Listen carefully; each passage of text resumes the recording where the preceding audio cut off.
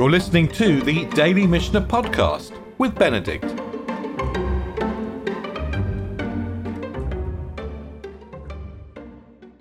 We're in the first chapter of Sukkah, and we've started to explore what the requirements are for a kosher Sukkah. And I thought before we jump into the Mishnah, we're going to start on the fourth Mishnah. Before we jump into the Mishnah, it might be good just to revise the requirements for a Sukkah, which we've already seen coming through the Gemara, and some of which we've seen from the Mishnah, because we'll see that the themes, certain common themes, run right the way through this chapter of Mishnah. And remember, we've already learned that there are three key requirements derived by the Gemara from the verses that we looked at yesterday. One is that the Sukkah is temporary, as if to remind us we're on a journey. The second is that it provides shade. It provides protection, shade from heat and storm. And the third is consciousness. We need to know that we're in a Sukkah. And when we need to build a Sukkah, we need to be conscious that we're building it as a Sukkah. And as we implement these ideas in the Mishnah, we've already seen that the Sukkah can't be under something else's shade. It can't be under a tree or a house or another Sukkah. We've seen it has to have more shade than light. We've seen that we're going to see that the schach, the roof material is called schach. We're going to see that it can't come from a vessel, a kli, something which is a finished object, which is susceptible to impurity. And I wanted to mention, by the way, that the root of schach is samech chaf chaf. It's the same root as sukkah. And it can mean to weave or to cover, but it's also, it can mean to weave or to cover or to shade. And the schach is the crucial part of the sukkah. The rabbis are not very interested in the walls, but they're very interested in the roof. The schach has to grow from the earth and yet be detached from the earth. The schach has to be placed consciously for the purpose of the sukkah. We said walls are not important. We're going to see in the Mishnah that small exceptions to all these rules seem to be accepted, especially if we can avoid being right underneath them, right underneath the bit of the schach which is not kosher. And I just wanted to observe in conclusion that the sukkah seems to live in liminal space. These aren't my words. These are the words of Rabbi Joshua Kulp. The sukkah seems to live in the liminal space between the man-made and the natural worlds, as if it has to be somewhat man-made. It can't be completely natural.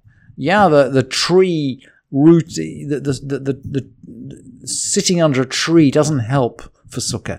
It has to be somewhat man-made, but it can't be completely man-made. We're in this in-between space, between man-made and natural worlds.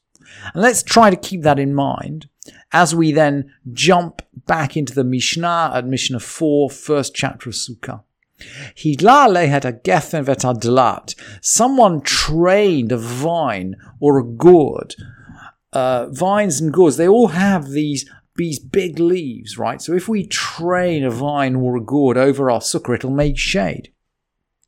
Ve'et hakisos, or ivy, same idea, the ivy will make shade. So if you train this over your sukkah, vesichek al gaba, and then you put schach on top of it, psula, it's invalid. We can't put schach on something which already has natural shade. But ve'im haya sikuch harbe mehen, or sheketzatzan kshera. But there are ways round it. If the schach is much more than the natural undergrowth, in other words, the schach overwhelms the natural undergrowth, that's fine. Or what if we cut them off? If we separate all the vine or the gourd or the ivy from the ground, if we cut it off, at that point, it becomes something we cut off, just like any other kind of schach. And of course, then it's going to be kasher. And the Mishnah then brings a general rule. Ze'aklal. Kol shehu makabel tumah ve'ein gidul min ha'aretz ein mesaka kinbo. Anything that's susceptible to impurity. That means something that's a completed vessel, like a item of clothing, or something from the kitchen, or a piece of furniture. Anything which is made by man and is completed, really, can accept impurity. Practically anything except for a book. is a kli, is a vessel, is susceptible to impurity. So if it's a kli, we can't make a sukkah out of it. Ve'ein gidulo mina aretz. If it doesn't grow from the ground, we can't make a sukkah out of it. Ein masaka kinbo. We don't use it for schach. Kol davar she'eino makabel tuma. Anything that doesn't receive tuma, in other words, it's not a finished object. Ve'gidulo mina aretz. It has to grow from the ground. Masaka kinbo. There, with that kind of stuff, we can make schach. We are in this, as Joshua Kulp says, we're in this liminal space between something that is natural that comes from the ground and something which is completely man-made. We're in the in-between space. What if this stuff was bundled up? Chavilei kash v'chavilei etzim v'chavilei zradim. What about bundles of straw or wood or brushwood? Ein mesakakin bahen. We don't use them as schach. And we don't really understand why, but the Mishnah gives us a hint. Vechulan shehetira ksherot. And they're all fine if we can untie them. If we can untie the bundles, they're ksherot. They're kosher. Vechulan ksherot l'zafnot. And of course, they're all kosher for walls, because the Mishnah doesn't really care what we use for walls. You can use anything for a wall. You can use a wall for a wall. And the Rambam explains what this business about bundles of straw or bundles of wood is. And he says, Nechush were concerned. Shema yasim adam mitchila chavilat ha'aguda liyabesh or lahatzniya kodem hachag.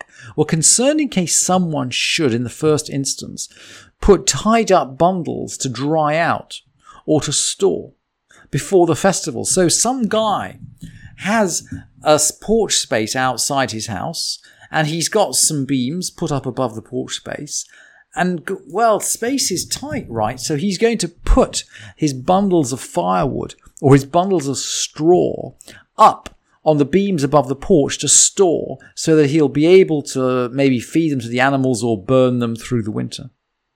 And then the Rambam goes on to say, Ve'imloch ve'yamlich acharei ken ve'yanichena liot sukkah. And then afterwards he'll decide, oh yeah, I'll just leave all that in place to be a sukkah. And the Rambam now comes back to the question of consciousness. Vehu asur. It's absolutely forbidden for the reason that we mentioned above.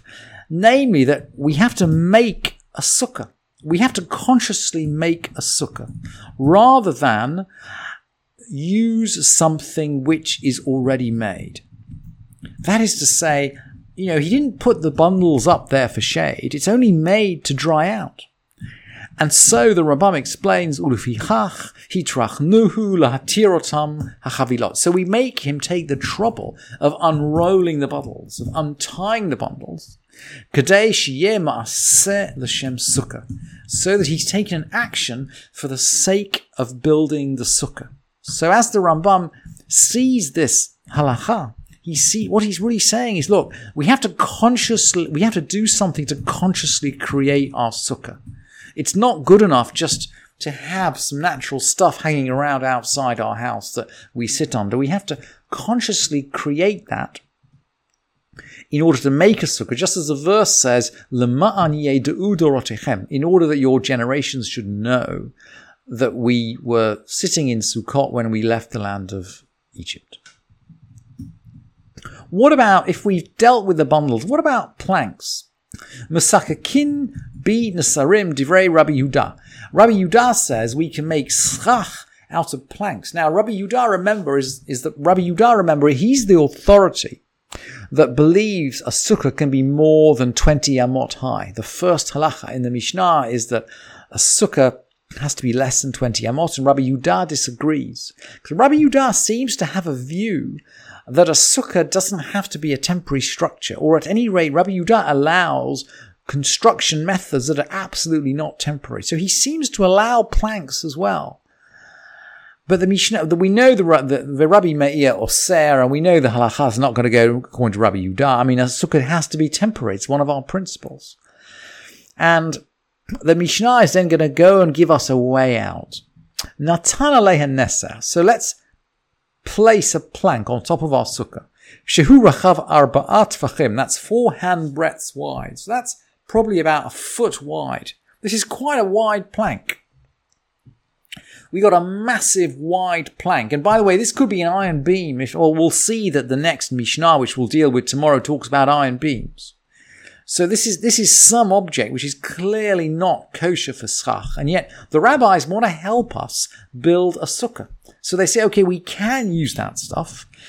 Kashera, it's kasher. Ubilvad shelo yishan tachtav. Provided that we don't sleep under it. In other words, we can accept some exceptions. We can accept some exceptions, but let's just be careful that we don't sleep under it. And I think the Mishnah would probably say we're not going to eat under it either.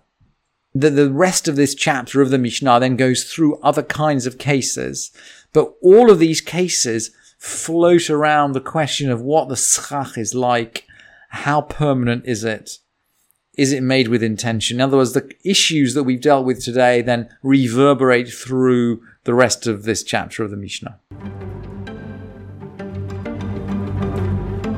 Thank you for listening to this edition of the Daily Mishnah Podcast with Benedict.